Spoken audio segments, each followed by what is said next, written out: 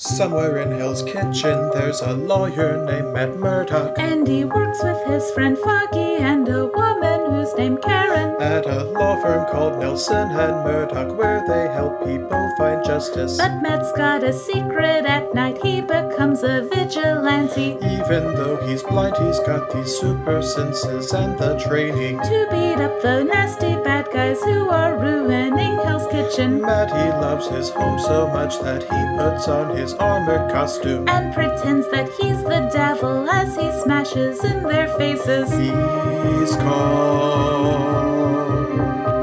Daredevil. He is Daredevil. Also, there's a guy named Frank who's shooting people. That guy's crazy. And then Matt's Flame Electro shows up from out of nowhere. Welcome to the Defenders Podcast, the fan podcast about the Marvel Netflix series. I'm Claire. I'm Mel. I'm Matt. And I'm Robin. Oh, we got it right! Hooray! Yay! And wait a second, is this really getting to be that easy already? It's only taken us like 2.5 seasons to get it right. And there's only one episode left after this one, so once we've done the one episode, then we can have a and then it will all be change and stuff.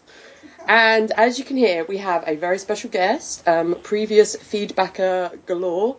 From Daredevil. It's Elizabeth. Yay! Hello, thank you for having me. Thank you for coming on. As you said, it was kind of weird talking to us because you listen to the podcast and this is your first podcast. So, like, all the things that you've ever wanted to yell at us while listening to the episodes, now you can yell at us and we will react. Exactly. It's very strange because usually I'm on the highway talking to my radio. And everyone else on the highway is like, what is wrong with that lady? She's yelling at their radio. Just don't make Matt cry, otherwise Mel will get you, just to be warned. Mel's feisty. Oh, yeah, okay. Yeah. I don't care if Matt cries. Oh. I will try not vows, to. By the way. Just wondering. I've heard Matt cry on previous podcasts. When you were collecting your tears to sell to gypsies, Matt. Yeah. That's what I usually do. If I'm gonna cry, I should at least make a profit. Absolutely, yes. Agreed. So, obviously, Elizabeth, you have you're up to date on Daredevil. Have you seen the final episode as well? I did. There was no way that I was going to wait until... Yeah, I do not have the patience of the rest of the team, or this team here. I watched it all the day of and then the next day. So, like, by 1 o'clock on Saturday, I had seen the whole thing. Nice. And then I didn't really watch it again. My husband and I watched the first couple episodes so that he could start watching it, and then we sort of got off track. So this past week, I've been rewatching it just so that I can remember the stuff that I missed. Some of it in fast forward, some of it real time. Lots and lots of ninjas. So many ninjas. Lots of ninjas. And we should mention as well that before we started recording, Robin, you mentioned that you, or part of you, has also seen the final episode. Do you want to tell the listeners? Yeah, it wasn't me. It was Tyler Durden. He actually stayed up late last night and finished the show. No, I fell asleep, and while I was rewatching this latest episode, I wanted to get one more rewatch in, and then I fell asleep. I woke up, and Netflix was like, "Would you like to watch another show?" I was like, "What? No." So you watched the last episode and the Luke Cage teaser in your sleep? Yeah, sure. You must have had some crazy dreams. Yeah. I wish I could remember them.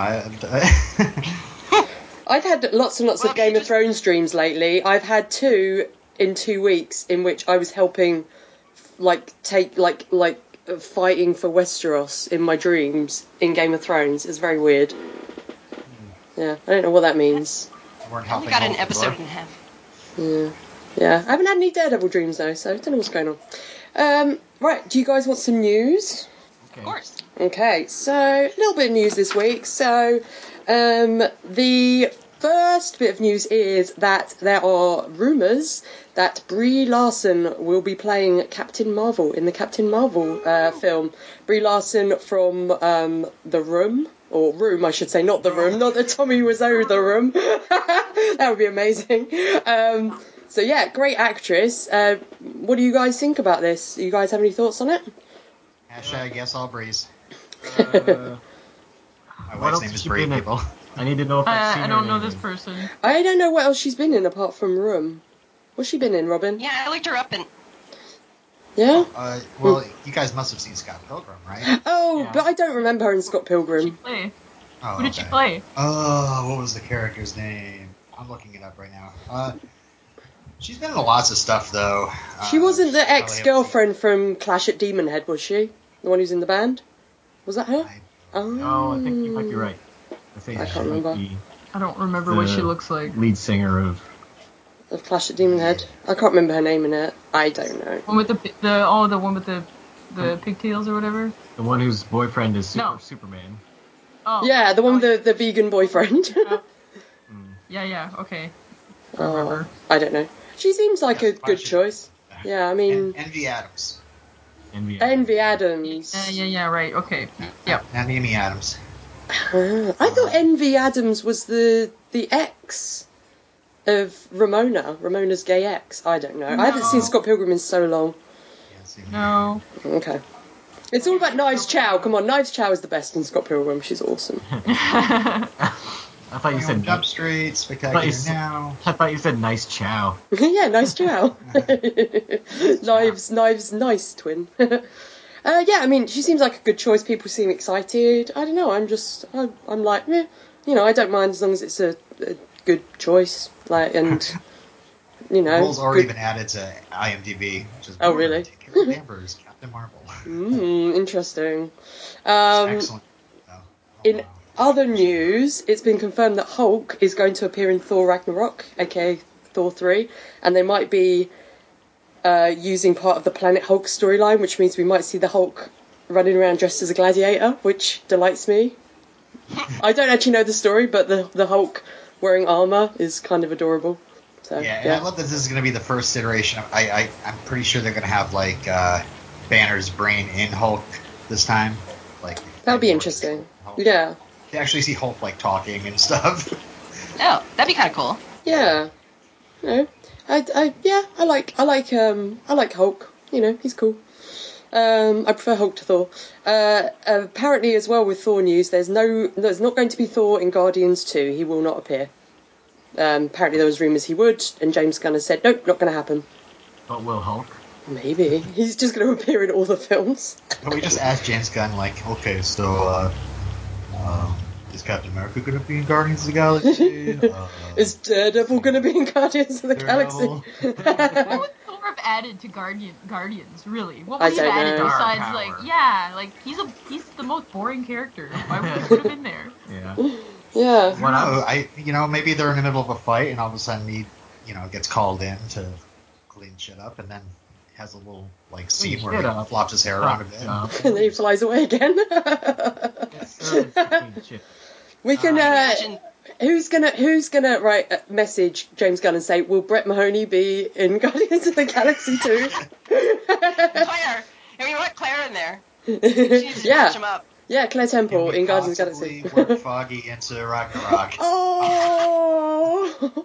The only thing I'm curious about in Guardians 2 is what the soundtrack's going to be. Yeah, I same. know, can't wait.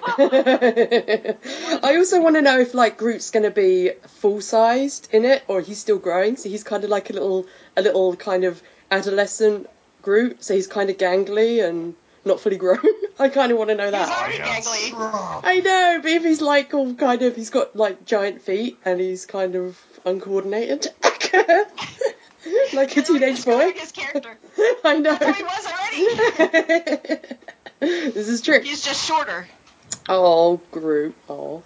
And more news. Season 3 of Agent Carter. Apparently, we've had some details about what would have happened if Season 3 was a go-ahead. Hayley Atwell said that there would have been more story with her brother, and it would have been tied in with her past, and there might have been a twist on it. So I'm taking that her brother maybe isn't dead and is actually Captain Britain. I don't know, something like that. But we'll never know. Captain Britain. Yeah, Captain Britain. Brian Braddock. And then the last bit of news, it's been confirmed that the rights to the character of Namor are back with Marvel. So maybe we'll see him pop up in Guardians of the Galaxy 2. I know. Mel, do you know who Namor Guardians of is? the Galaxy? Yeah. I have no clue. He's the Aquaman.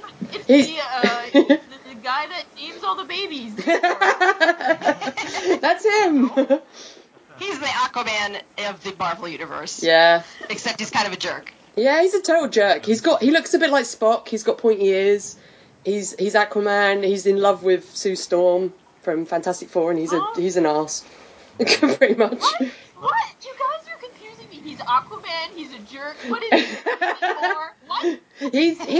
He's like Aquaman, but Oh. the Marvel version. Yeah. Oh. Yeah. So he's the emo Aquaman. Yeah. He's got Vulcan ears and tiny little wings on his ankles. Yeah. Why has he got wings? I don't So he understand can the fly. wings. So he can fly through the water, I guess. I don't know. Okay. Maybe he'll appear in a future film and it'll be just like the Aquaman cameo in Batman v Superman. So he'll just pop his head out of a cave and go, hello, and then disappear again. Like an eel. Yeah. Oh my god, he should be just as ugly as an eel too. Aww. So now it's time to get into this week's episode. It is episode 12, The Dark at the End of the Tunnel. This was written by Lauren Schmidt-Hissrich. That's such a hard name to say. Lauren Schmidt-Hissrich. It's not even it doesn't even sound like a real name. Hissrich. And Doug Petrie. And directed by Eurus Lynn, who I think's directed like tons of stuff, including Doctor Who. I remember seeing his name for like UK Doctor Who quite a bit. So we start off this episode with a flashback. It's little Electra fighting several men in a dojo under Stick's tutelage, and she's being watched by a mysterious man. What do you guys think of little Electra? She's what? It was really obvious when little Electro was like first showed up, and then she turned into a little Asian woman or something. Fighting. I didn't even notice, actually. It was so noticeable because her body just became more mature. I did notice. Like, some stunt doubles I don't notice, but I really noticed little Electra in this episode, and also I noticed Nobu later. I didn't notice any of the others, but yeah, little Electra turned into a tiny Styx woman. one stood out for me, actually. Oh, really? Yeah, real bad. What do you think about, obviously now we know that Electra knew Stick when she was super, super young, which isn't from the comics, but that kind of surprised me. I thought maybe they knew each other when they were a bit older, but it seems like she's been there for ages. I thought that was an interesting change, Mm-hmm. although it was a little annoying that they didn't really clarify how he had found her, or where he found her, or who her parents were. Yeah. So it solved some questions and it added more. Yeah, exactly. Well, maybe we'll find out in the next episode, right, Elizabeth? Perhaps. Winky wink wink. Wink wink. I like how the opening shot of that flashback, though, is kind of like a clue to like what the big reveal is at the end of the episode. How like she's just like breathing super hard and like simmering with rage, and you know that's the problem that Elektra has, but it's also like kind of the reason why she's the chosen one. She's the boy who lived. Yeah. Yeah. Also, this is awkward, but the actor who played Stick was totally copying a feel on that little girl. Oh, what? I didn't notice He that. held her from behind, and he was like, I was like, oh, those hands are kind of high. No, and then they zoomed in, and he went even higher. I was like, get away from that area. I think he was just calming her down, Matt. Wasn't he? By groping her boobs. Didn't have boobs yet. Yeah, she was like 5 years old. Whatever. Little boob butt. Oh no! Oh no! Yeah, she did. She was totally no. like preteen little bud boobs. Oh, I think she's like. I think this actress is so cute. This actress. She is. Like, and I think she did a really good job. Oh God, no. Oh, Mel. Well, now I'm never going to be able to watch that scene again. Thanks, Mel. She looked more Asian than Elektra does, though. Yeah. I think the actress is. I think her name's Lily Chi. I don't know. I have to find out. Also, this flashback brings us Lawrence Mason, Yes. great 90s character actor who I love the most as Tintin in The Crow. Oh yeah, I forgot he was Tintin. Freaking Tintin. Nice. Do you know his name in this episode, Robin? He has a name. It's should I say it? I'm not sure if it's actually revealed in the script. It's revealed. It is revealed in the script, yeah. So you can say it. Star. I immediately thought it was Stone, but it's Star. No, his name's Star. Like the girl out of The Lost Boys. Is the only other Star I can think of. But we'll get to Easter eggs later as to why he's called Star, because there is a reason. So in present day, Elektra is fighting Stick in the library. And Stick confirms that he tried to have Elektra killed. She manages to strangle Stick before Matt jumps in and stops her. And then we get ninja attack. A lot of my notes, by the way, this episode say, at the end of the scene say, and then we get ninja attack. Because every light scene. Yeah. You never get enough ninja attacks. But, absolutely. Mel briefly looked away for one moment, and then when she looked back, Elektra was stabbing some guy through the eye with her sai, and she thought that she had stabbed Daredevil. Wow. Oh God, Daredevil just died. Oh, luckily he's blind. Oh, wait. You should have totally played that up, Matt. Totally. Elizabeth, were you happy that because obviously the episodes were quite random, were you happy to get such a ninja heavy episode? Are you a fan of the ninja stuff? I'm not a super fan of the ninjas. I like more of the Matt and Foggy and Karen type scenes, Mm-hmm. but it was still interesting that they had the plot actually moving along on this one and finding out what was going on behind the scenes and why they had that giant hole. So that was kind of cool. So even though I've been collecting Daredevil comic books since I was about 13 or 14. So High five. There have been a lot of ninjas in and out of the thing, so I wasn't surprised. Although I was a little bit confused on how Matt found them. Because when last seen, they had the car drove up with some half-dead people, and someone had dying words saying that he needs you, but it didn't really say, go to address X. Go to secret underground library. The best part about the ninja plot, it has something to do with Daredevil. That's true. Wow, there's some bitterness in that comment, Robin. I mean, at this point in the series, I'm kind of like, what the fuck? Why are we doing this other plot? It has nothing. It's not Daredevil. It's a Punisher show. Who cares? Oh yes, that I can see.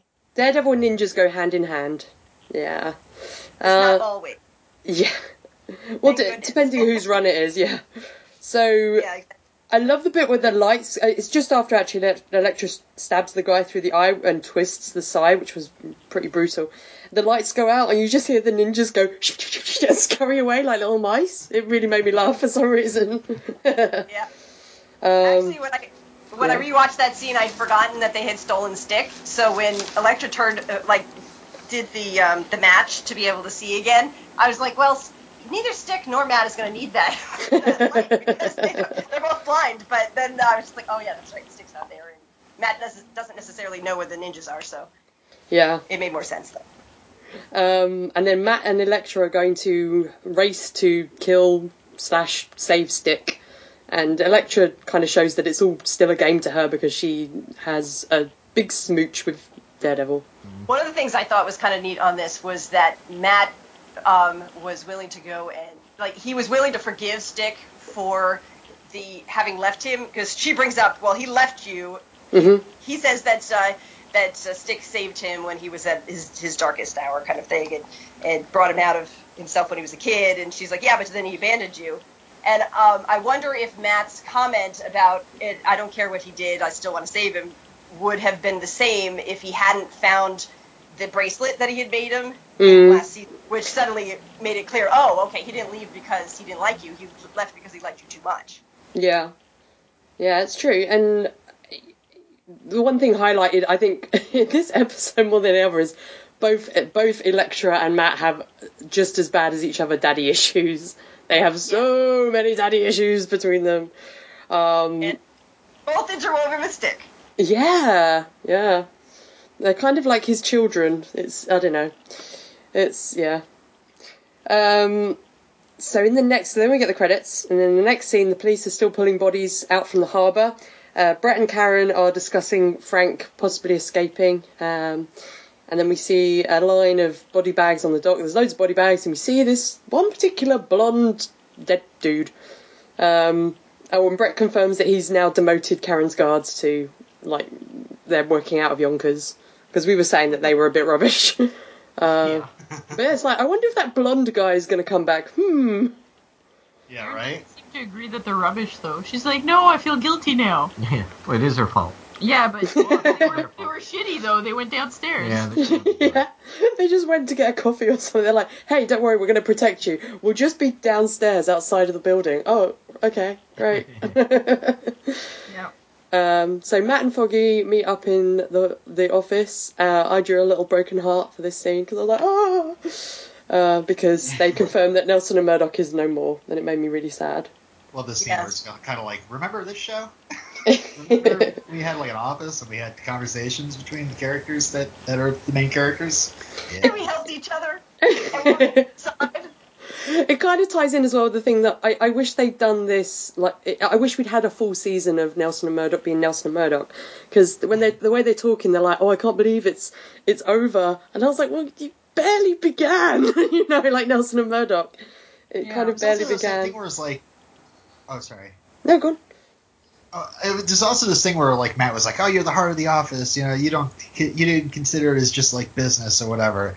Whereas I'm like remembering in the first season when Wesley comes in with that giant check, he's like, "Oh, yeah, let's take the check." Who cares about who this guy is? But Robin, Foggy has grown. He's kind of the heart of the office. This episode shows that Foggy has grown and he has matured.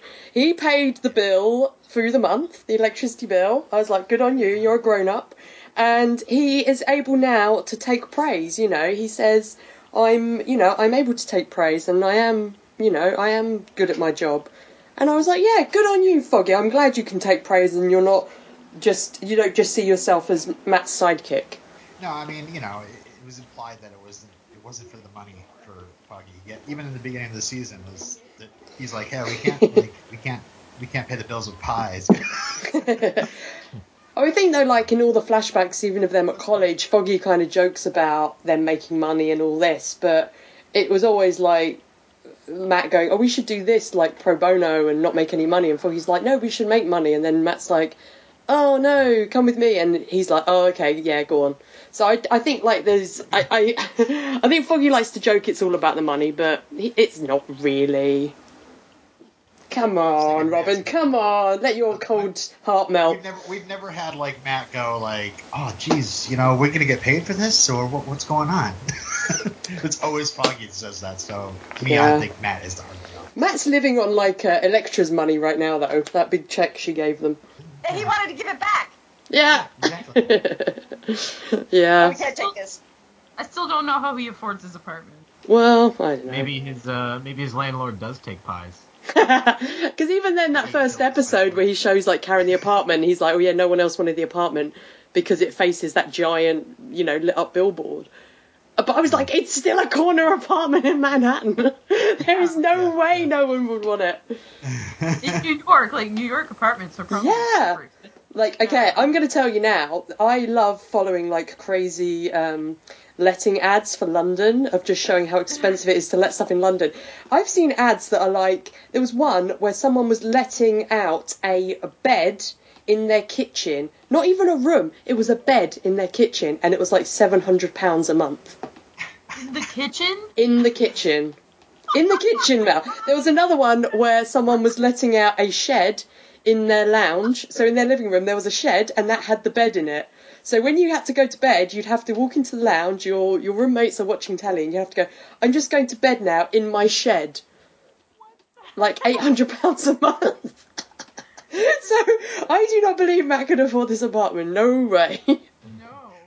I think I'm leaning more towards what Mel is saying. He probably went and talked to the landlord, and the landlord's like, listen, I like money and I like peach cobbler. So give me my rent check. Peach cobbler, you say? Okay. We can make a deal here. Or a giant stack of bananas. Yeah. Yeah. Like, who on earth ate all those bananas? Because that was a lot of them. So So is Matt's landlord like a monkey? Oh, it's Gorilla Grodd. It's a chimpanzee smoking a cigar. Oh, if it was a chimpanzee dressed as a bellboy, that would be the most adorable thing ever. Oh. Yeah, as soon as Matt meets his landlord, he's like, "Now listen to me, man cub." Surrounded by apes. You've got Fisk, you've got his landlord. It's just you obsessed with like apes and monkeys, Mel. Maybe. So I love this scene. I think it's really sweet. I'm like, oh man, Foggy. Oh, I wanted them to hug, and they didn't. I was like, Also, we get a nice detail of maybe we get that nice detail that Matt is using a braille map. I like that little attention to detail. It's cool. And then Matt says, "Hey, Foggy, did you want me to convince you?" And then Foggy is like, "Well, I hoped you would, but I'm kind of glad you didn't." And then I drew another little broken heart because all my feels. So Yeah. I thought it was kind of neat, though, because you actually do hit situations like that in your life where you're like, I don't want to let go, but at the same time, it's probably best if I do. yeah, you have to walk away. Absolutely. You know, Foggy's got to take care. Foggy's got newfound self-esteem. He's got to take care of himself as well. You know. Good for you, Foggy. You're the MVP of this episode, I guess. So then we see Daredevil is entering the subway to go and track the hand. We get that cool shot where it's kind of looking up the manhole cover. And then I wrote in my notes, superhero landing, because thanks to Deadpool now, it's just like, oh look, Daredevil's doing a superhero landing. Yeah, We haven't seen one for a while. I really love that stunt. That'd be a fun stunt to do. Yeah, it was really cool. I would love to do that. I would love to jump down into a hole and like brace myself against the wall and like slowly slide down so I don't just drop and die. I'm sure you could try, Matt, but I don't know if it would go that well. You could do I it. could do it. I've seen you do stunts on YouTube. Like Mel's evil laugh. Yeah. I love the image at the end when he is down there and the light's beaming down on him from above. Yeah, it's great. Then he realizes he's in the wrong tunnel and he can't get back out. I was wondering that too. I'm like, how is he supposed to get up, though? It looked really cool, but there is no ladder. Wait, this is a real subway! Ah! That's not heaven, that's the sea train. I just think that. That's the dark of them. So back at the New York Bulletin, Ellison confronts Karen about the boat explosion, and how come she's managed to escape unscathed from Frank Castle 3 times. And then he manages to convince her to continue the story. And I did laugh when he said, "I know that journalism is a new thing to you, Karen." I wrote in my notes, ha ha ha. Yes. Yeah. Because it's very new. Yeah, he's all like, "It's not going to write the Sunday's paper." It's like, when did it suddenly become Karen's job to fill print in your newspaper, man? Why don't you do your job? And, you know. Yeah, he's an editor. He doesn't actually write anything anymore. Yeah, he just yells at Maybe people. they're trying to rename the subway again, or whatever the hell that was. Oh, yeah. That out every year, right? Wouldn't it be great if he was on the phone? You could just hear yelling down the phone. He's on the phone. He's like, "Oh, that guy, you know, my equivalent over in that other paper. He's such an arse," and it's because it's J. Jonah Jameson like yelling down the phone at him. Oh, I'd love that. It'd be so good. Wait, before we leave this. Oh yeah, sure. Good. Yet again, Karen made some hints about her past, which I was like, "What is your past? Finally get into that story. I want to know what happened." Tell us. It made me actually go back to the previous episode where you guys were talking about what it actually said in the articles that was in the folder, and I was like, "What was all that filler?" And in case anyone's interested, the background article had filler from Moby Dick, and the front article, after the first half of it, had filler from War of the Worlds.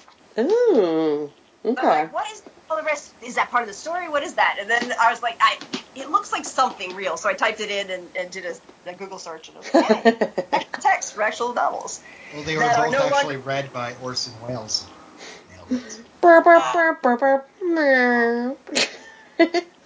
Maybe they included Moby Dick. Maybe that was like a nod to Charlie Cox being in Moby Dick, because he was in the version of it a few years ago. He was Ishmael. with, I can't remember who was Ahab in it. Oh, because it was the one with Gillian Anderson in as well. Who was Ahab? Oh, William Hurt was Ahab, I think. I think it was that one. Yeah, but I don't know what War of the Worlds would be, a nod to. I just assumed it was things that they didn't have to pay rights for. Probably, yeah. There's probably nothing else to it.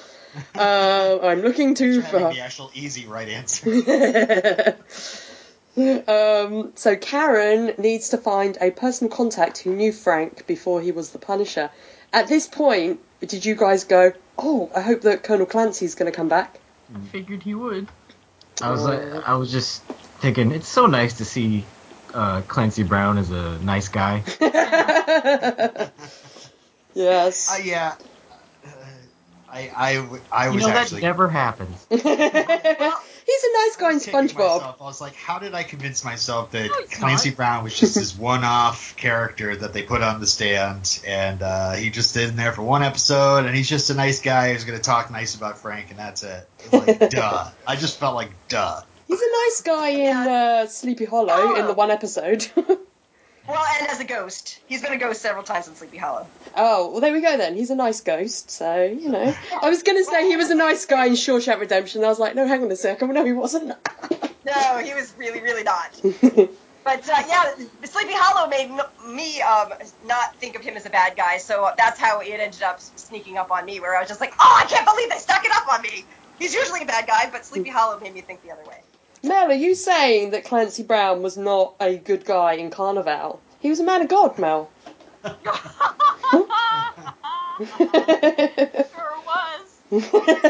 I should say this comes from Matt, Mel, and I covering 2 seasons of Carnival with Clancy Brown as a very bad man.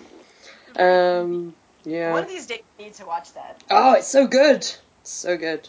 He's amazing It's on in my it. Sunday list. Nice. You can go back and listen to our very old podcast, Carnicast. Yeah. Great fanfic on there, too. Oh, yeah, the great fanfic. So Daredevil is exploring the abandoned tunnels, and then a pack of ninjas creep up on it. Would they be called a pack? I don't know.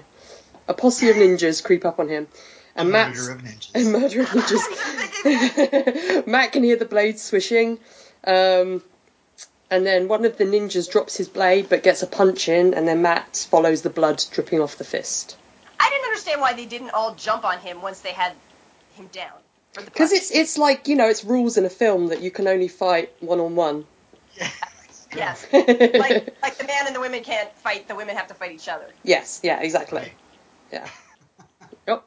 So... My one comment on this scene was, where's Vincent? Yeah. Oh. It was a total Beauty and the Beast tunnels sort of look. Whenever I see anything in tunnels, and I mean, there's a quote later I'll get to, I'm expecting Vincent to turn up, I'm expecting Angel to turn up. From Angel... How about the turtles? The turtles. Oh, totally, the turtles. Seems they're in the same universe. Like everyone I'm expecting to turn up. There was actually a mention on Den of Geek where they were talking about Easter eggs, and they said that Raphael is basically like a non-sexy Elektra, because he wears red and carries size, and I was like, oh yeah. It's Crazy. Look, he's not Donatello, he's my favourite. So... Raphael's my favorite, so watch what you're saying, Chris. Oh, okay. Oh, also he is Chris Brewster's favourite, so, Yeah. So Karen goes to visit Colonel, as I put in my notes, Colonel Clancy Crab, because he's Colonel Clancy Brown, but he's also Mr. Crab, so he's Colonel Clancy Crab. And also I can't pronounce his character's name because it's like Colonel Schoonover.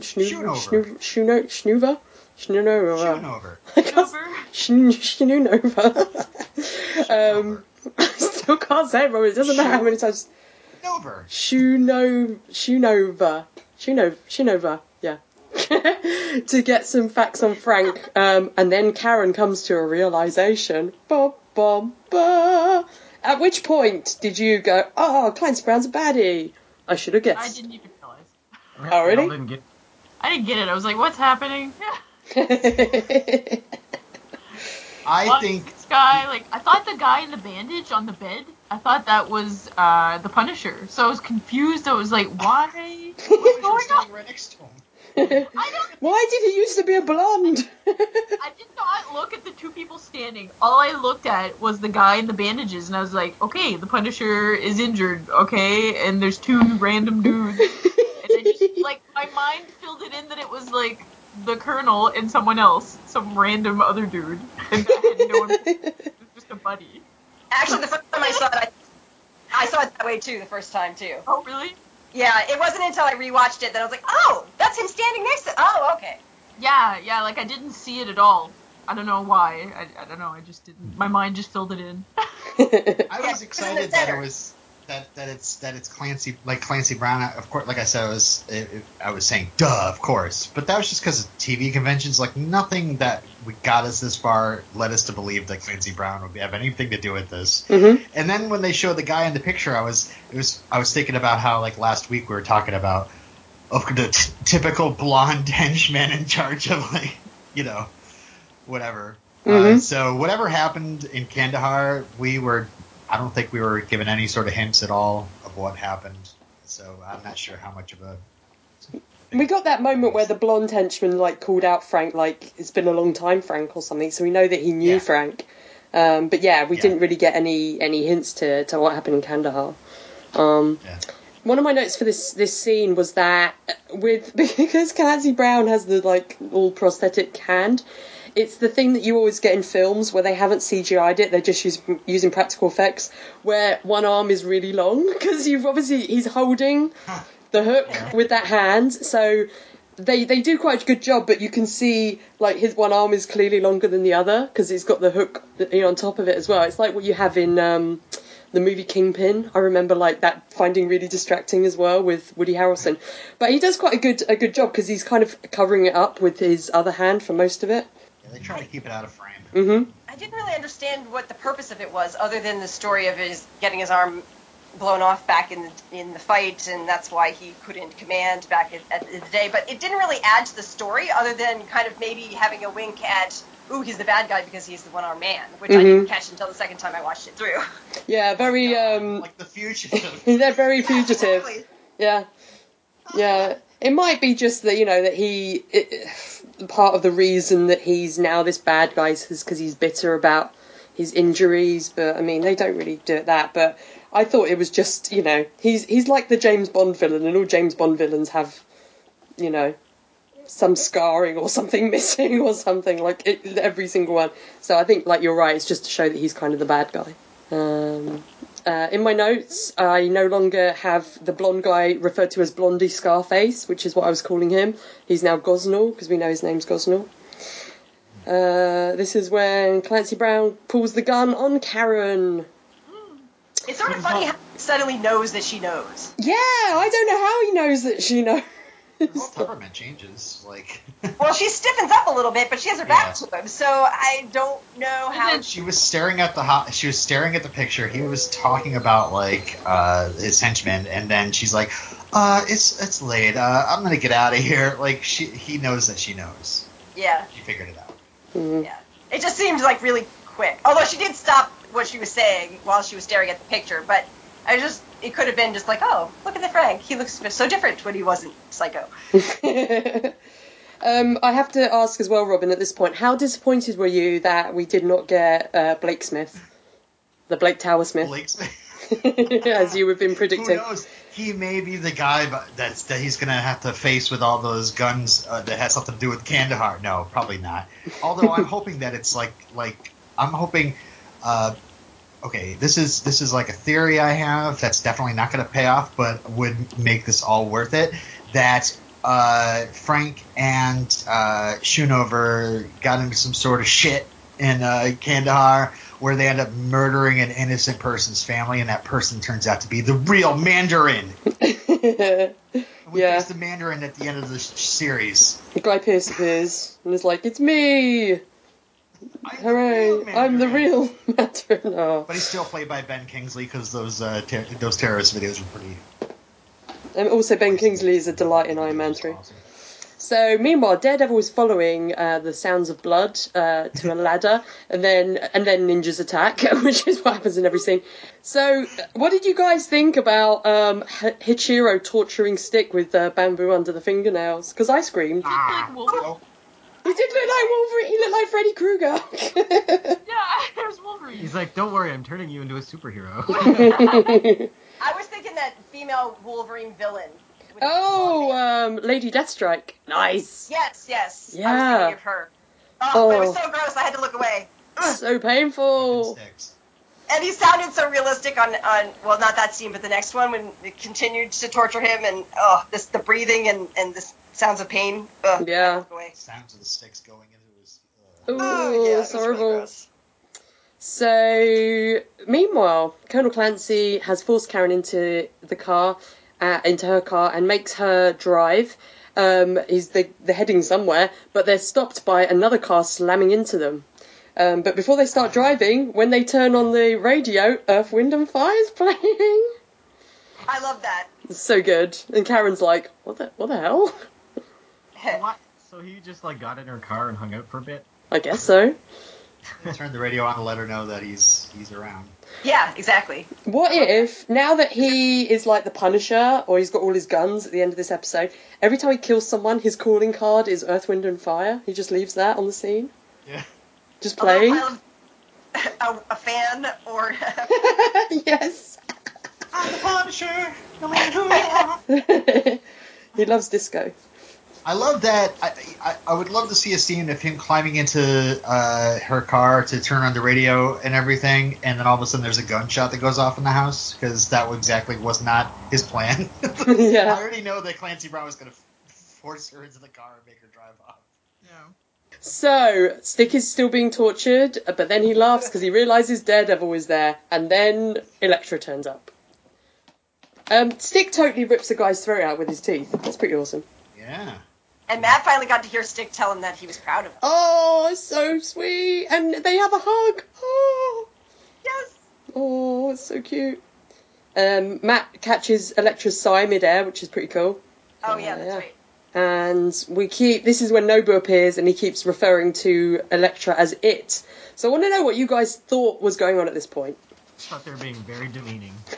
They're like, it, woman. It's like...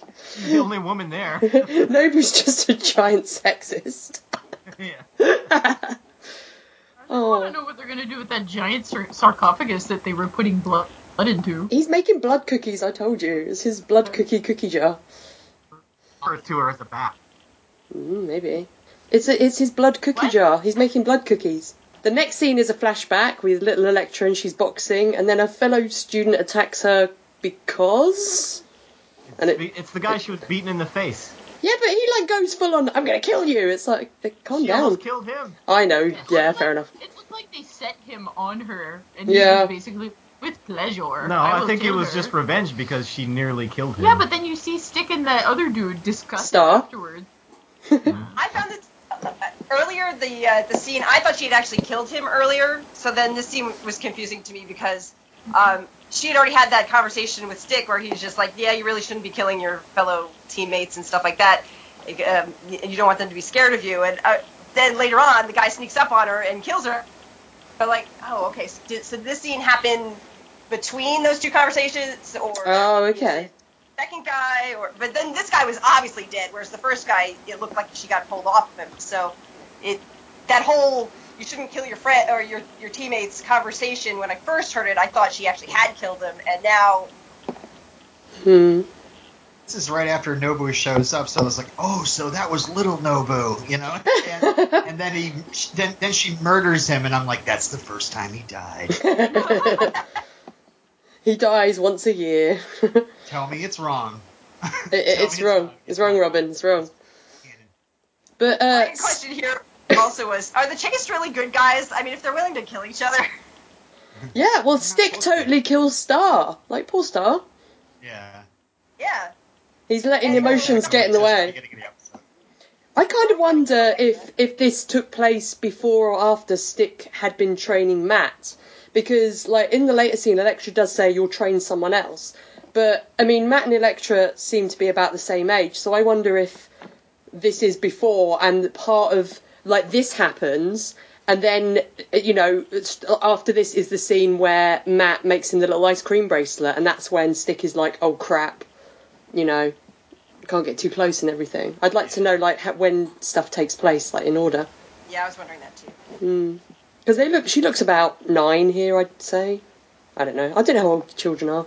It was definitely very touching to see Stick like having to abandon Ellie with his family. Yeah, it's really And to your horrible fate. yeah. This Don't is worry, I'll where be back to kill you. yes, don't worry, I'll be back. Wink. I think Scott Glenn is so good in this episode. Like he's not just his usual sarky self. I think we can really see some regret in the character, and I like that. And I do believe him when he says he's proud of Matt, and it's just such a sweet little moment, and then he goes back to being like, whatever. So Nobu flat out tells Elektra she is the Black Sky. Robin, go. I was like, Robin's going to have thoughts on this, and I want to know what they are. The Black Sky. Sorry? They say that in the first season, they did say that when Stick killed the Black Sky, the little kid, I think Nobu, because when Nobu's yelling at Kingpin about it, I think he says, like, they are extremely rare, so there is more Black Skies. Oh. Yeah, that's what I'm thinking. There's more than one. She's Yeah, like that's the for adult me. version. Mm-hmm. Yeah, that's where, because I was thinking maybe there was only one at a time, and then I was like, well, then why was the other kid around if she's the Black Sky too? And but yeah, if there's more than one, just that they're rare, that makes more sense. I don't See, though- understand. Oh, go ahead. Well, I mean, the Black Sky we saw in the first season, it almost seemed like there was something supernatural about him. So maybe it's because he's accepted he's the Black Sky. So maybe if Elektra accepts that she's the Black Sky, maybe after getting pumped full of a sarcophagus full of blood, when he gets supernatural powers. Yeah, like ascends to her badness. Yeah. We So should why say... did Stick all of a sudden decides to, sorry. No, go on. Why did he suddenly send people after Elektra to kill her, though? Was it because the Hand were getting too close, or was it because she said that she wanted to stay with Matt? Or it didn't really make sense that he was trying to keep her on the side of good all this time, and then he sort of gave up. I think maybe he thought she was corrupting Matt, or maybe he's aware that she killed that guy in Matt's apartment. Yeah, I think The baby ninja. So she's still... He felt. Yeah. Yeah, he's. Because I kind of got the impression that she'd killed a bunch of people in the meantime, while, like, after he dropped her off with the family and before he to meet Matt the first time in college. And then since then, it just seemed like throughout her life she's probably been killing people, so why all of a sudden killing one guy that now she's out of control?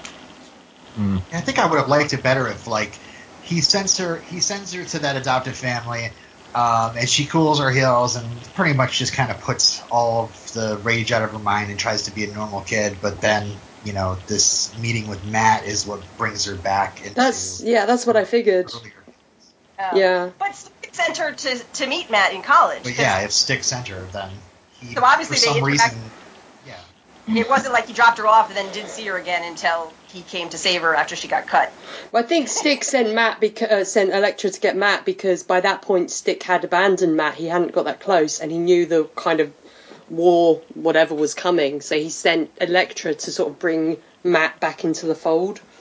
He didn't go and get Matt because of there's that closeness. So he didn't, so he sent her to do it. And maybe he thought they'd be a good influence on each other. Exactly. I think he's, we're all thinking that he sent Elektra to maybe get Matt to get back into the war or whatever. No, he sent her to Matt because Matt would be a good influence on her. Unfortunately, that didn't work. Oh, okay. That's the opposite of what I was thinking.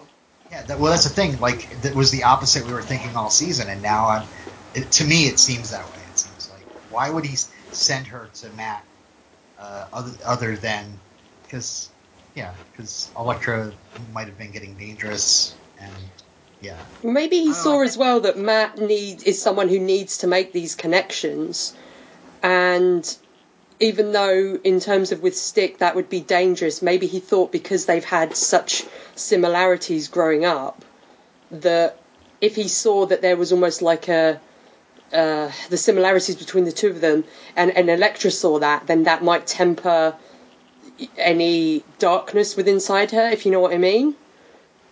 But I think it's a bit naive on Stick's behalf to think that, but then Stick is also clouded with emotions anyway. Yeah. So maybe he thought that they'd balance each other out, make Yeah. him more violent and her less violent. Yeah. He definitely sent for Matt.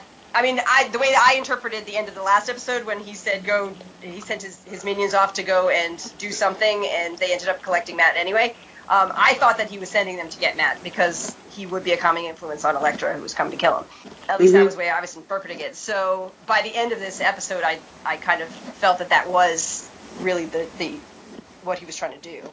Well, they also say that, like Matt believes that if Elektra killed Stick, that would be her point of no return. And Matt is aware of that, so that's why he's kind of able to talk her down. Yeah, but I think Stick probably thought that too. Yeah. That's why he sent Matt to get him. Yeah. This is so much more interesting than, there's that thing that happened in Kandahar that nobody knows anything about. You don't know what it was yet, Robin. Well, gosh, if it ends up being part of Daredevil storyline, I'll be actually interested. That was where Daredevil took Juice the Devil Dog on their first trip together. Yeah.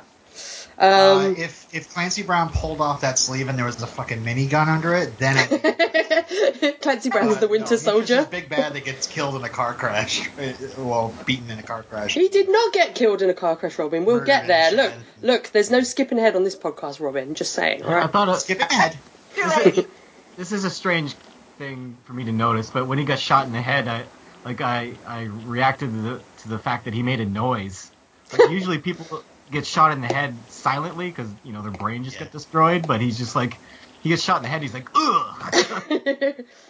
I think you would make a noise though, because Wouldn't air leave you or something? Well, that, I don't know. He was like in the middle of talking and he just went, ugh. Because your body still makes noises even when you're dead. Like corpses make noises. You roll them over and they gurgle and let air escape and stuff. I think he made it before the bullet actually hit him. I just watched this. He like reacts like, ugh, and then it gets shot. He sees that he's going to kill him. Oh, maybe, I don't know. What did you guys think of... go on, sorry, Matt, go on. The whole Elektra Chosen One thing didn't really work for me. I don't really understand it or like it. I don't know. She just seems like a normal human to me.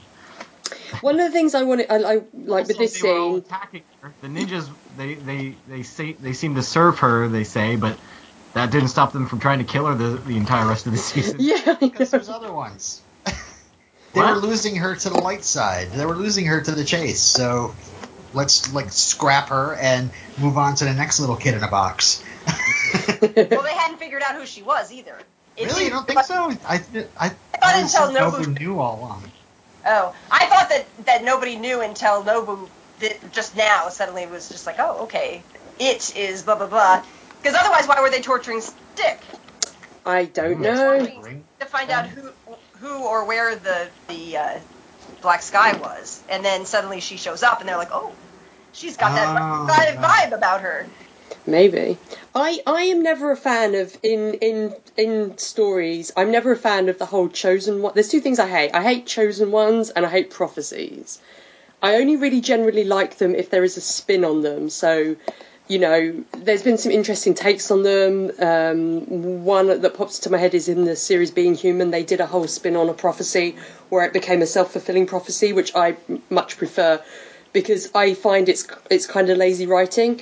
So I like the fact that it's kind of Elektra going against what this prophecy, this chosen one thing says.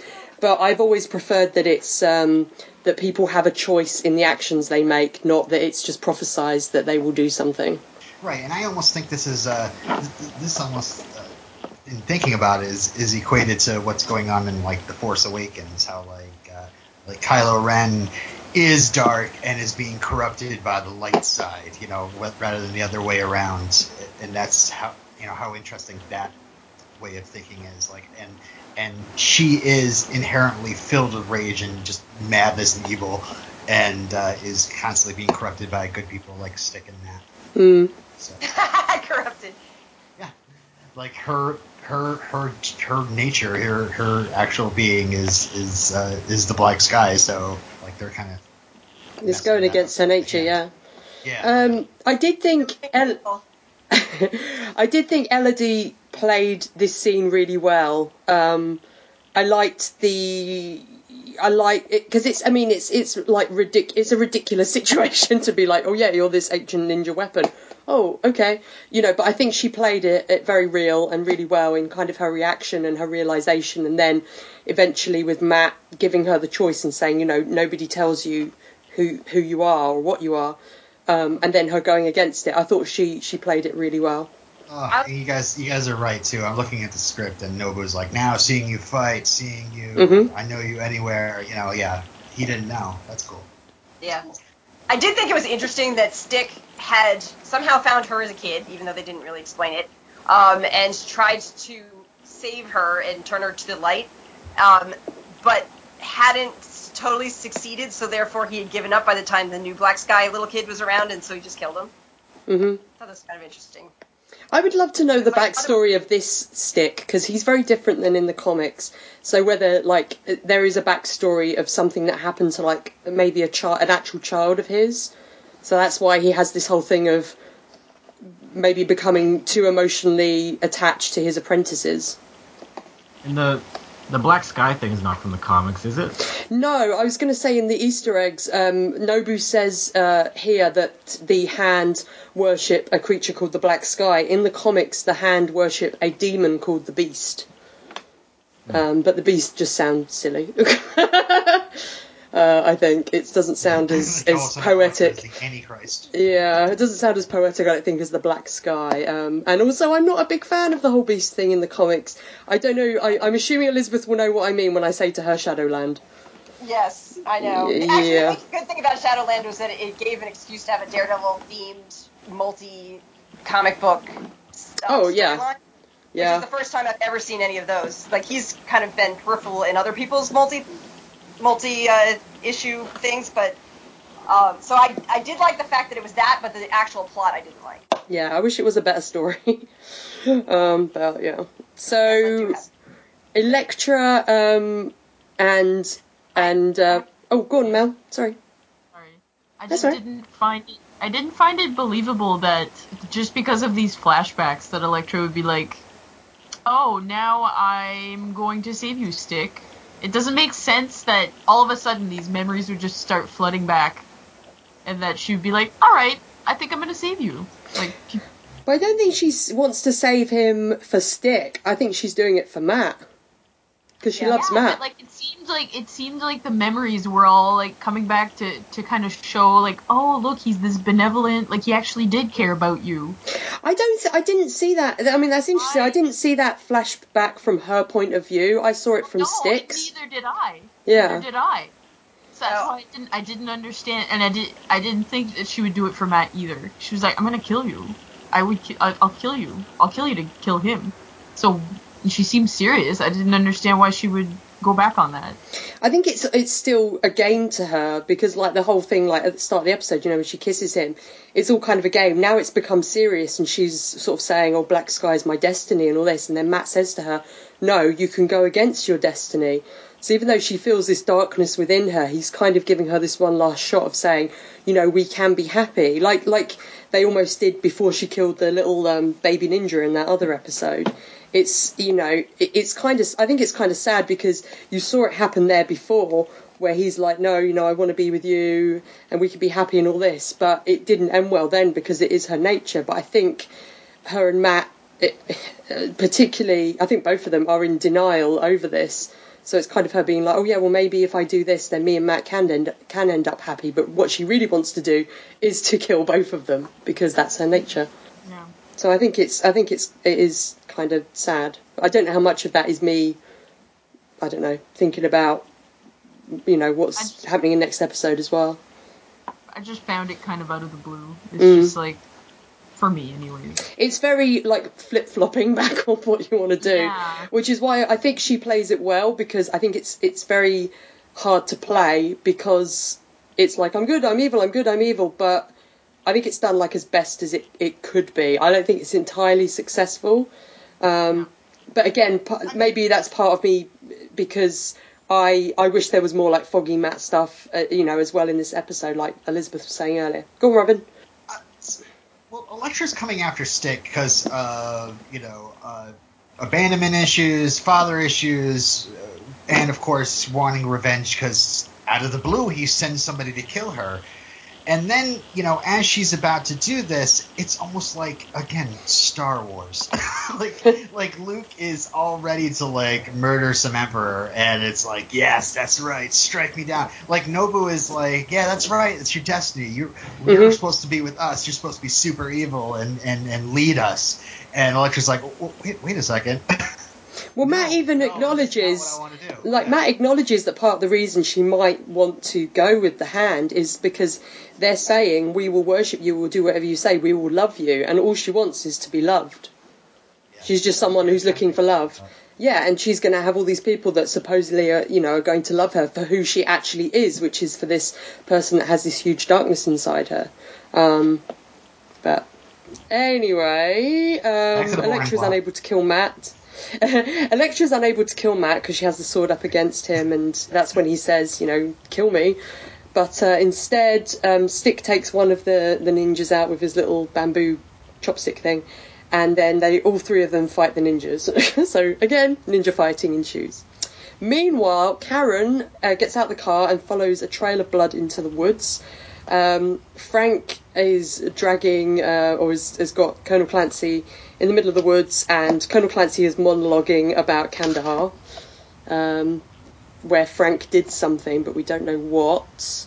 I like the fact that Colonel Clancy Brown has this little hut with a secret room full of, as I called it in my notes, Guntopia.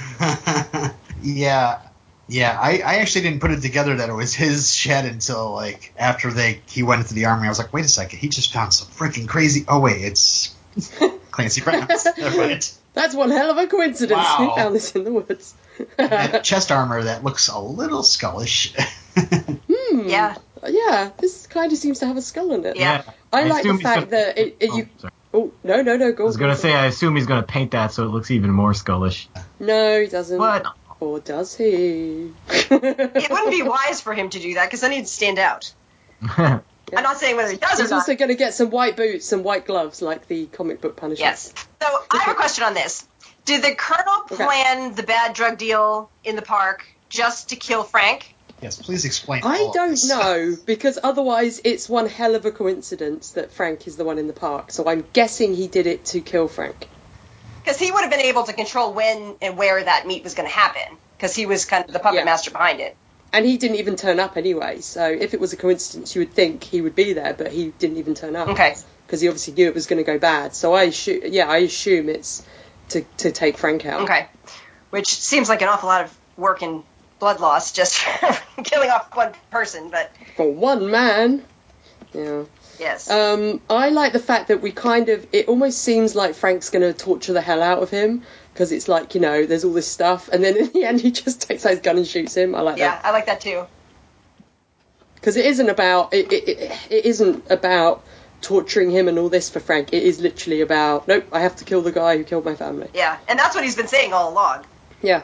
But yet there's somebody else. About Kandahar.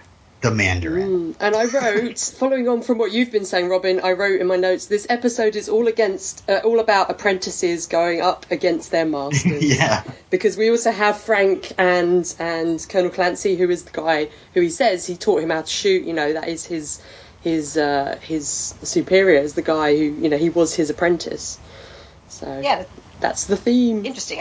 Now how does Carrie... Yeah. Maybe she takes Frank's car. I don't know. She's in high heels walking down the road, last we see, in the middle of the suburbs. I think she's going to end up going back to the paper, and Ellison's going to be like, the story's not done. Get back out there. I want to go home and sleep. No. You think the Sunday edition's going to write itself? I just walked 30 miles. I haven't slept in 2 weeks. I don't care. I was wearing high heels the entire By the way, Ben Urich, and then the guilt will just make her work, because he can just throw that at her at any time. Yes. Here, go use Ben Urich's office. Meanwhile, everyone in the Cube Farm is hating your guts. Yeah, the guy you killed. Well, he doesn't know that, but we do. So, at the end of the episode, Matt is fighting through the ninjas until it's just him and Nobu, and then Nobu falls over the railing, but opens his eyes and says, Daredevil must die. I love that ending thing. Also, I could really see it like a Nobu stunt double. I don't know who it was. I know in season 1, Philip Silvera doubled for Nobu. I think in the big, the big fight scene. I don't know who it was in this scene, but I could. There was a very wiggy wig going on. I thought. It feels odd to have somebody say the words Daredevil. They barely ever do it. Yeah. It was the first time like a villain's called him Daredevil, isn't it? I think. It totally looked like it belonged on a cover because it was like the close-up of his face saying Daredevil must die. I think after I saw that episode, I think I messaged Peter Shinkoda and was like, "Oh, you got to say a pretty badass line," because it's like such a villain line. It's like the Daredevil must die. That's pretty cool. So that was the episode, guys. Would you like some Easter eggs? Sure. Yes, please. I think I only have. I have 3. Yeah, I think 3. Okay. So, Elektra being the Black Sky is not from the comics, but it does kind of fit with the comics because Elektra was the leader of the Hand in the comics. So it fits that she would be part of the Hand here. Here's one that Matt will probably like. Little Elektra does Matt's finishing move in the training scene at the start. He's not... And I know how you love Matt's finishing move. Well, yes. He's not so unique anymore. No, so it must be something that Stick teaches all of them. He's like, do this awesome finishing move, yeah. And the last one is that, as Robin said, Lawrence Mason in this episode played Star, who is a member of the Chaste from the comics. The other members of the Chaste, as we've said before, they were Stick, Stone and Name, but I hate to tell you, guys, I actually made up that Name was a member of the Chaste. I know you're shocked. That was a lie. The members of the Chaste were Stick, Stone, Shaft, which just makes me laugh because I just imagine it being like... all the chicks. The Sex Machine, yeah, exactly. I just imagine him being in there. Played by Samuel L. Jackson, hopefully, for the Marvel connection. Claw, Flame, and Wing. What? What? Claw, Flame, and Wing? Yeah. Dr. Claw? Claw, Flame, and Wing. They're the members of the Chase. Later on, there was another member called Spear, but he was a traitor. He went and worked for the Hand, I think, if I remember Dr. right. Claw, Colleen. Colleen Wing, Flaming Chicken Burrito. Where do Earth, Wind, and Fire go into? Earth, Wind, Fire, and Name.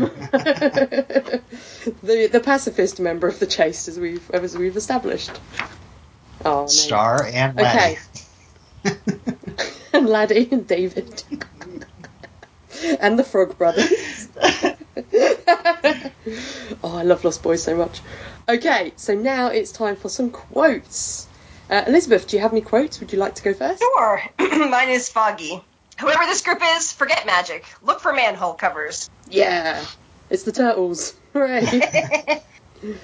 I have one, which is Stick. This is a punch. This is a punch. This is a punch. This is shit.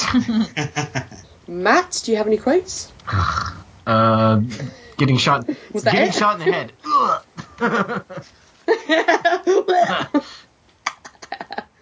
Robin? Actually, I don't have anything. I'm like combing through the script. I'll just say Daredevil must die. Funny episode. Nice. Mel? Not a lot of one-liners. No quotes. I have another one. Go ahead. This one just made me laugh because I thought of like all the characters in shows that use subway tunnels to get around, like the Turtles and Angel in Buffy and Vincent and stuff. And it's Matt and Foggy.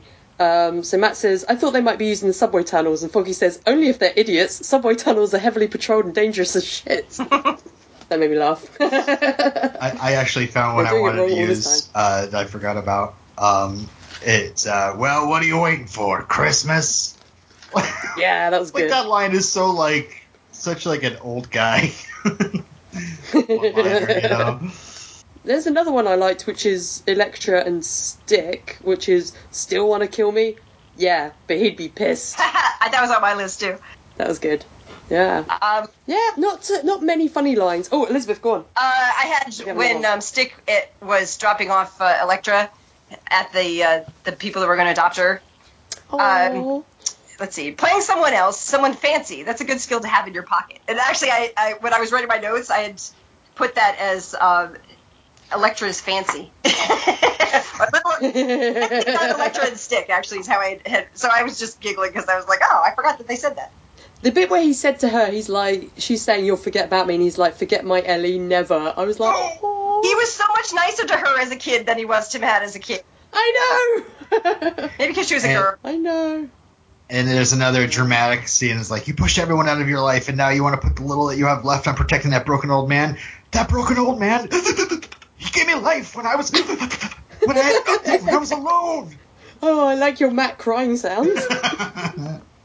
It was surprising to see him like react that way. Like he gets all torn up about it when Stick gets taken. You know he loves Stick, really.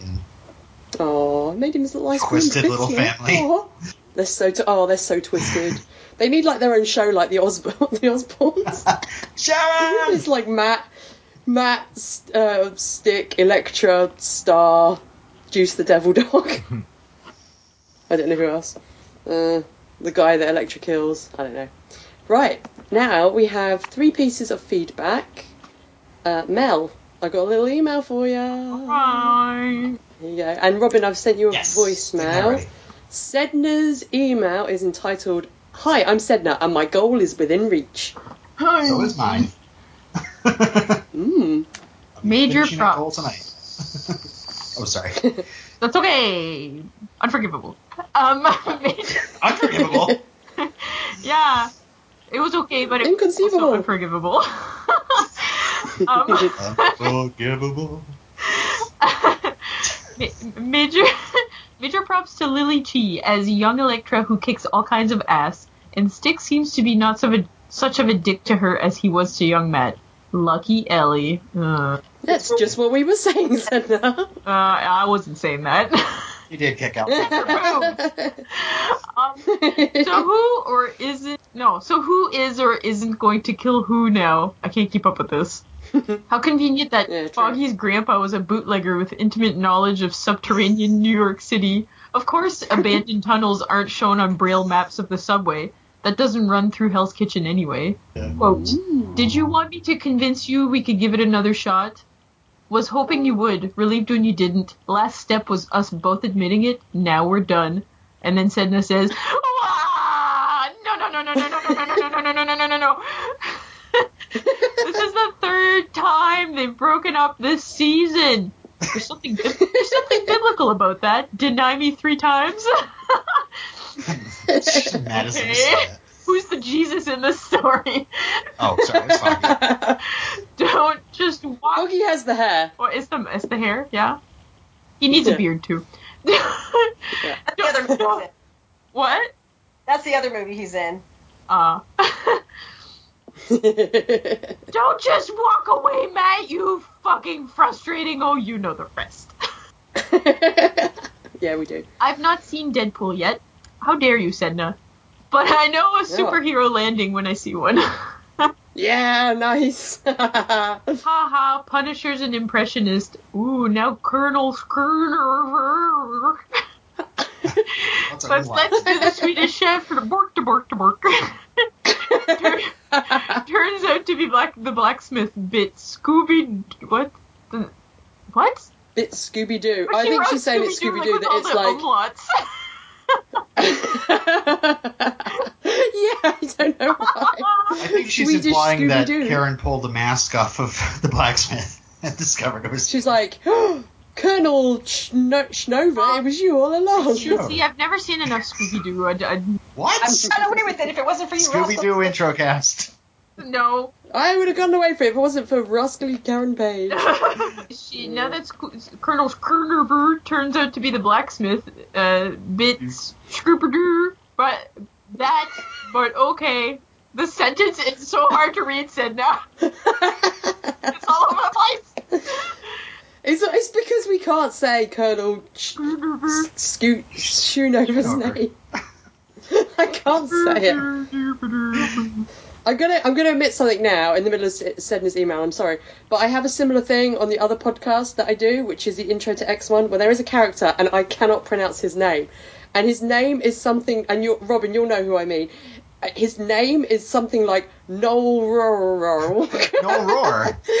He's a rural juror. That's not a name. Noel Roar. No, Noel Roar is a great name, especially when Robert Patrick says it. Yeah, Noel Roar. Noel Roar. Mulder, you gotta see Noel Roar. So I just have no way of. Apparently I just can't say names. I can't say his name, and I can't say Clancy Brown's character's name. All of these. So I'm glad that I'm not the only one who said I can't either. All these tongue twisters right now. Okay, all right. Let's try to read the rest of this. You first. So these ninjas, then, their hearts don't beat, but they breathe. Okay. Have you ever watched Buffy? What in Buffy couldn't? What's the symbol? Vampires. Well, like Angel's heart doesn't beat because he's a vampire, but he can smoke cigarettes. Oh yeah, okay. They get out of breath. Yeah. That is weird, isn't it? Styx getting a gruesome bamboo torture Wolverine manicure. That is amazing. That's gonna be my rating. Oh, he's proud of him. Cries. It's a horrible, abusive father figure who's somehow redeeming himself. So Elektra's the Black Sky? Okay. Senda's not impressed with this episode. No. Who was the kid in the crate in season 1, episode 7 then? Is there more than one? Or did she take over when Stick killed him? Maybe he was... They're like Slayers. Maybe he wasn't Buffy. it after all. Someone hasn't thought this through. Karen, Love... Matt's already given the Punisher the no-killing lecture over and over again. There's no need. Now he can help himself to Blacksmith's mega-stocked shed of free weaponry and a Kevlar vest with a rather familiar skull-like shape on. I love it when a plan comes together. Undead alive again, zombie ninja Nobu's gonna kill our hero then. Yeah, whatevs. From Sedna. Can I make a request? Senna, could you possibly send in a voicemail of you actually dramatically reading your feedback?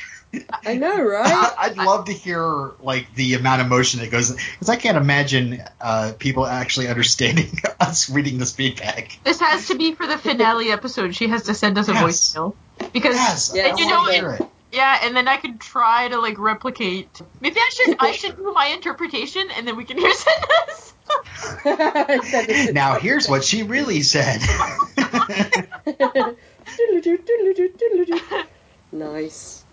Oh, Robin. Yeah. Are you alright doing voicemail? Sure. You want to hear my version of Moira's voicemail before I play it? You know what Moira sounds like. Yeah, that's true. Hi guys. No, she's got a more deep voice. She's got like a. Moira has like the nicest voice ever. She's got a very sultry voice. She does. Yeah. Hello, Defenders. This is Dr. Moira Brown, and I think Daredevil is awesome, and Foggy is the best character. And all right, I'll just hit play.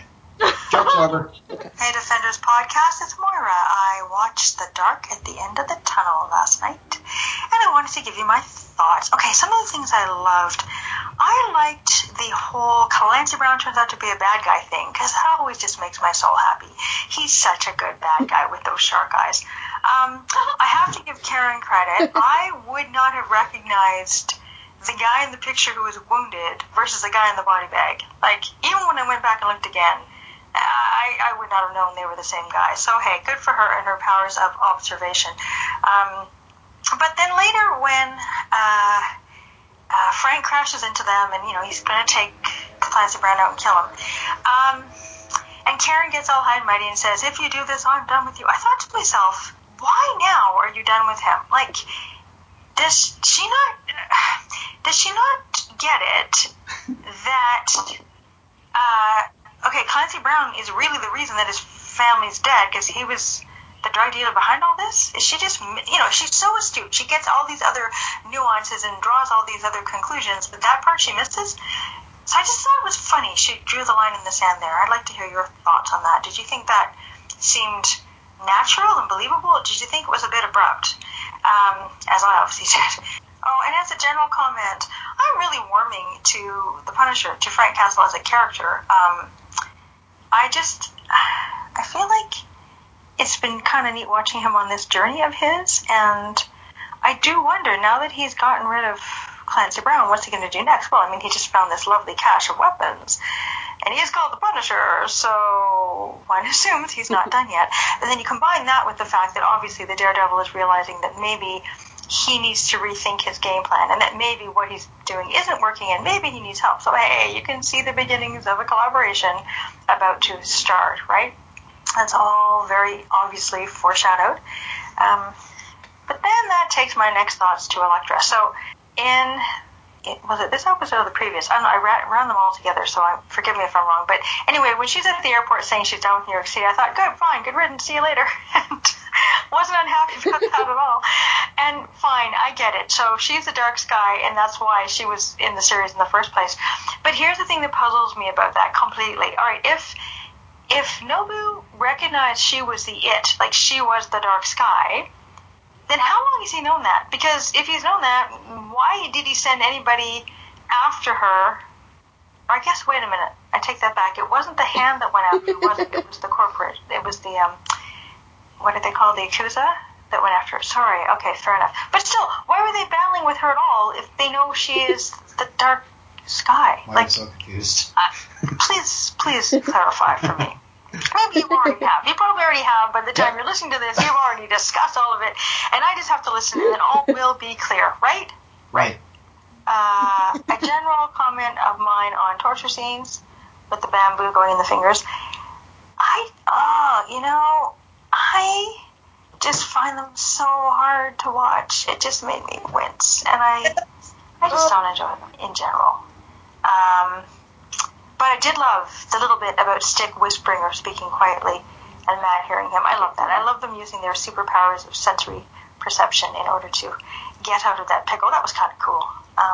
And as far as Matt going there really to save Elektra, I think, yeah, Stick called it. That's, pretty much what's going on. And I don't completely get why. I still don't completely buy it that after 10 years of having no contact with this woman that he's so invested now. I was happy to see Foggy say, hey, I'm a kick-ass lawyer. Because yes, Foggy, yes, you are. And all the Foggy haters out there can just go and sit in the sideline somewhere, because he really did rock in the courtroom, and I liked him there. Anyway, so only one more to go, and a lot of things hopefully get wound up. All right, so hopefully I'll get my act together and watch the next one and be able to send final feedback to you awesome folks. I almost called you pokes. I don't know why. Thanks so much for all your in the podcast together. I really do enjoy it. I am behind a couple episodes. I was traveling. I was away, but I will catch up. In fact, I'm about to listen to you while I go out and weed my garden. Yes, I am. So you guys are coming along with me. Try to avoid the spiders. They sometimes leap down from the trees and the aphids, things like that. Don't let the little bugs bother you. All things have a right to life, so don't be swatting at the bugs. And, you can help me pull some weeds, okay? Till next time. Okay. Bye. She's taking us on a let's put on our gloves. We're going to a garden like Honey I We have a Shrunk lot the of questions style. So I think we covered her questions about Nobu sending people after Elektra, because we sort of went into that. But what do you guys think? What she said about Karen in terms of Karen giving Frank this ultimatum. Yeah, I mean, she already heard of killing a bunch of people last episode. Mm-hmm. Yeah. So it's not like I felt like it was just like a last-ditch attempt. Yeah, I think she wanted to get the Shinover and get the dirt on him and then turn him in before he murdered him. And that would clear the Punisher's name, because it's sort of, he did murder 30 people. 33 now. Yeah. Plus 20. Yeah. So yeah. I guess clear his name in the press, just like this is why he did it. But his name's, there's no way it's going to be cleared in the press now, because there's nobody. He's destroyed his chances of clearing his name. But unless she brings the Mandarin, puts the Mandarin on the stand or something. Oh, the Mandarin.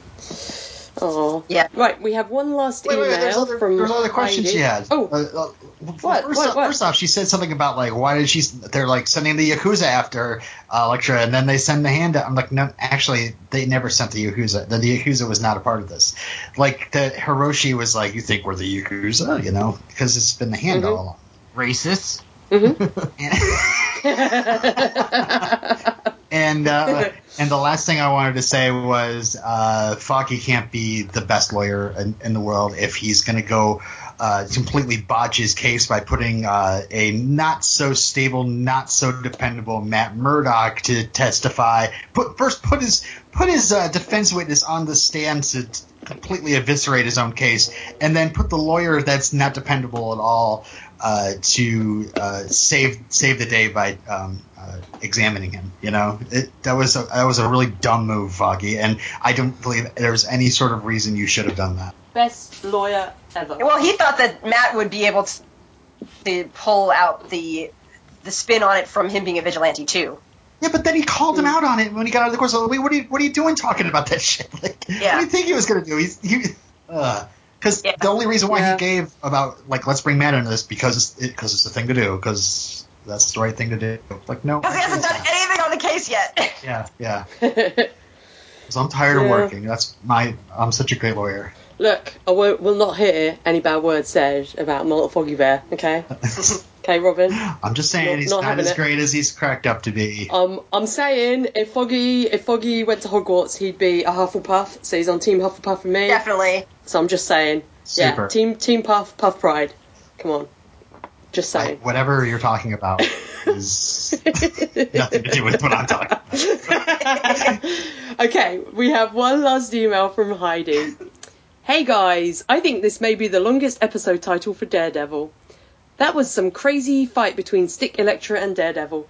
I didn't realise the Hand had jumped in for a few seconds, then I realised there was more than 3 people. It was very dark. Yeah, it was. Also, everyone's wearing black, red and variations of black and red, so sometimes it is kind of hard to know what's going on, isn't it?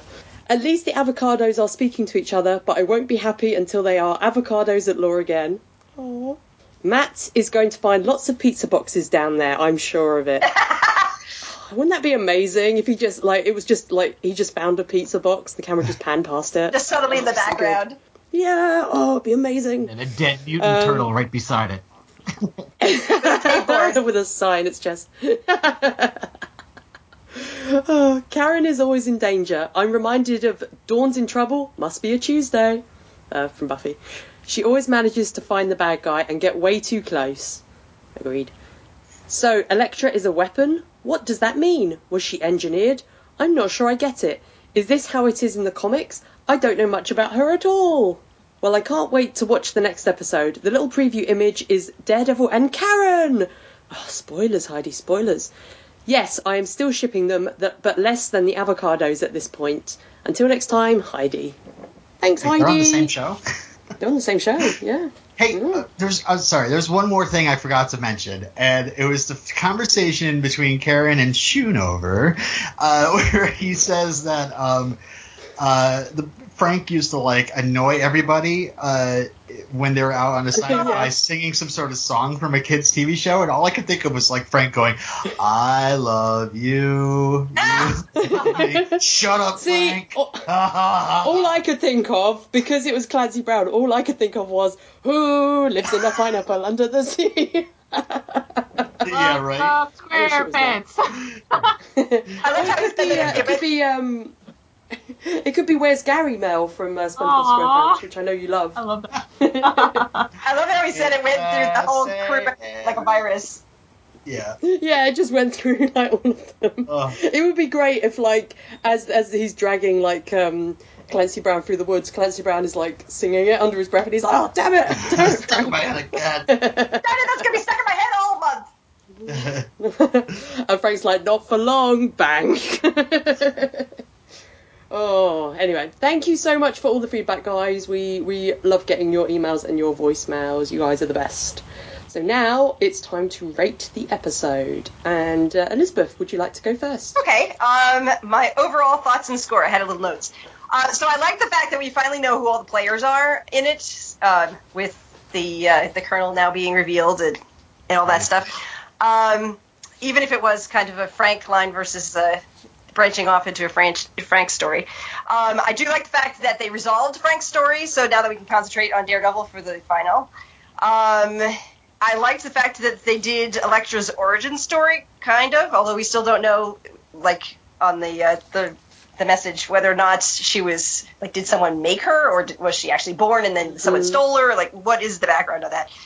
But either way, it's a lot more interesting than the Elektra in the comic books, or definitely more than in the movie. So, Oh, agreed. Agreed. so I thought it was interesting, even though it doesn't follow canon. And I like that, that Matt and Foggy actually had some time together, even though it was sad. There were a lot of questions left unanswered, which sort of bugs me, about the Kandahar thing and Elektra's pre-stick origin, and also Karen's past. They had hints of all three things in this one episode, and they didn't clarify any of them, so that was a little annoying. But it was still kept my interest, so I liked it. So I rated it 8 out of 10 fancy ninjas in training. Fancy. Fancy! Cool. Robin? Yeah, I liked half this episode, but it's not like a 5 for me because it's just there's so much awesome in the episode that I would feel really bad to give it a 5. The Punisher storyline, again, it's just not connected to Daredevil at all. I mean, the Daredevil sometimes swoops in and stops him from killing, but then again, he gets to like gut people in diners and shoot people in the head and discover mystical sheds full of weapons. So I don't know. I guess the presence of Clancy Brown really made that side of the story a lot more interesting to me because I like Clancy Brown. But again, it's like this just like A to B to C plot. There's no like clues or anything that are getting you like, yeah, that henchman was blonde, but that didn't give me any indication that this is a guy that worked for Clancy Brown before. There's nothing I could puzzle out on my own. I just had to follow A to B to C. Like, so what's about Kandahar? From the sounds of what Elizabeth is saying, we're not going to find anything about Kandahar next episode. I have no idea. I was kind of hoping we would. That way, just whatever the end of the story is, it's like finished. It's like this book is bad, but I'm going to finish it, I guess, because it's just not interesting at all. The Elektra Daredevil stick side of things, I'm totally into. It has something to do with Daredevil, the main character of the story. And it's as crazy as I thought. I was so against, like, when we were reading the comic books, I was so like whatever about the supernatural stuff, but now I'm finding it even more interesting, especially just that whole like Elektra is this evil thing that's being corrupted by a light side kind of way of thinking. It's interesting to me. So I know people are probably feeling the opposite of that, so I'll let you speak. But I'm also gonna give it 8 out of 10. What was my rating system? Mythical pieces of shit. Matthew? I feel the opposite. I don't really like. I knew it. I don't really like all the mystical stuff in the one, like the Chosen One. I've seen so many Chosen One stories in my life. I don't like them. Yeah. Especially when they're connected to like an Asian theme. And yeah, I agree with what you said that the Punisher feels like he's on his own show at this point, and he's dragged Karen along with him. The action was good, but yeah, I don't know if I like the way the season has gone, the direction as much. I'll give it a 7 out of 10 breathy ninjas. Ninja size. Melanie? Yeah, actually, I agree with both Matt and Robin. As you should. Whoa! Controversial. Because I agree with the story part that you said, like, it was a little bit hard to follow, like the A to B to C, whatever, like, you're right, it is a little bit, it's... You can figure out on your own. It's just there. We're just going to find out another thing. Yeah. Sorry. No. So, yeah, I found it entertaining, though. Like, I found it a lot more compelling than the last few episodes I've seen. Maybe it's because I could see what was happening a lot better. Maybe we should just start watching these episodes at night. There's no glare on the TV. But, anyways, I know it's a lame excuse for not enjoying an episode, but I'm a very visual person. So, anyways, I'm going to steal a page from Sedna's feedback, and I'm going to give it an 8 out of 10 Wolverine manicures. So last week, big glare on the TV, huh? Yeah, last few weeks, actually. I liked parts of this episode, some parts I didn't. I agree with Matt, I'm a bit like, ugh, with Chosen One stuff. I understand sometimes you need it in storytelling. I've had a lot of it recently because I've been watching Penny Dreadful and it appears in that, and it's never something that I'm a big fan of in stories. I like that we get the backstory of Elektra and Stick. I think it makes Stick a more interesting character. I like all the stuff with Clancy Brown because, come on, he's the best. He's Brother Justin from Carnival. He's awesome. I wish there'd been more between Matt and Foggy. I wish there'd been more Matt in this rather than so much Daredevil. But I liked bits of it. I like that Foggy is like a bit more mature now, and I just want to give him a hug. So I'm going to give it 7 out of 10 avocado breakups. That gives us a 7.6. Cool. So now I am going to thank Elizabeth for being our guest, and this is your first podcast, isn't it, Elizabeth? It is. I am a podcast newbie, so I have nothing to advertise. Well, I was going to say we like to bring people into podcasting, like Megan last week and you this week. Is there anything, like, obviously you don't do any podcasts? Do you do any blogs or anything, or is there anything that you don't do yourself but you would like to promote anyway because you enjoy it on the internet? Well, I enjoy the other Murdoch papers, which actually introduced me to listening to podcasts. Oh, agreed. Yeah, so I had never actually listened to a podcast until those ones started popping up, and I was like, oh, what is this? Perhaps I should download it and listen to it. And so I am not, I don't have any blogs myself. I'm more of a commenter. I lurk on the internet more than anything else. Lurking is good. Yes. Okay, and lovely co-host, do you have anything to plug for this week? We're about halfway through season 4 of Dawson's Creek. And much like the Punisher, it's turning out to be Pacey's Creek. You know, the Punisher is the Pacey of Daredevil. Well, Pacey is better than Dawson. Yeah, you're suddenly like, why am I spending why am I spending so much time with Pacey? It's Dawson's Creek, but whatever. But yeah, it's called We Don't Want to Wait. If anybody is actually interested in listening to two people talking about 4 to 5 episodes of Dawson's Creek a week, as if you could keep up with that. We can barely do that. Anyways. I've never seen that show. It's a lot of fun to talk about. I'm sure it is. I stopped watching after the first season. I only saw the odd episode because my housemate watched that and One Tree Hill and the OC, so I saw the odd episode of all of them. We're probably going to be covering One Tree Hill in the future, and that's exciting because I've never even seen that show. There was an episode that had a zombie in it. That's the only thing I remember. Awesome. Sold. Yeah. That's literally the only thing that's stuck in my head about One Tree Hill. Matt and Mel, obviously Twin Peaks isn't back yet, but anything else to promote? Hooplecast, Deadwood Podcast, and Matt is wrong about games. And Matt is still wrong about games, isn't he? Are you almost done with Hooplecast now? Always. Is that a 10 episode season? I think we're like halfway through it. Oh, maybe. Or maybe a bit more. It's done. But I'm looking forward to you guys covering HBO shows. I think that would be really cool. Mm-hmm. Yeah. Pretty cool. Cool. So next week is the season finale, guys. I know you're sad. Don't let your tears fall before you can sell them to gypsies. And next week's episode is called A Cold Day in Hell's Kitchen. Any predictions, guys? Reverse climate change. Yes.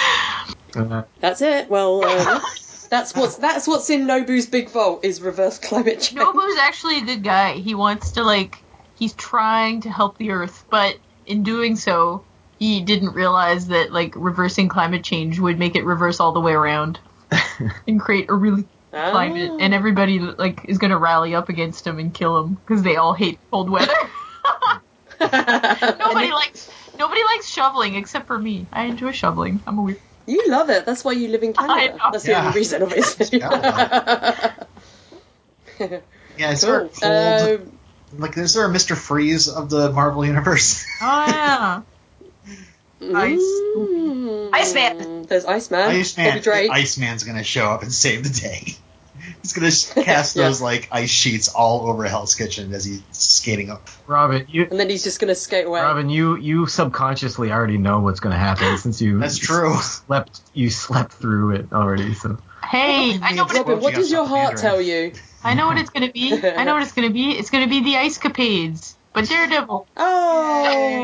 Oh, he's gonna have little skates that come out of his boots, like in Batman and Robin, where Batman and Robin had little skates that came out of their boots. Oh, that'd be adorable. Well, we shall find out. We shall find out next week.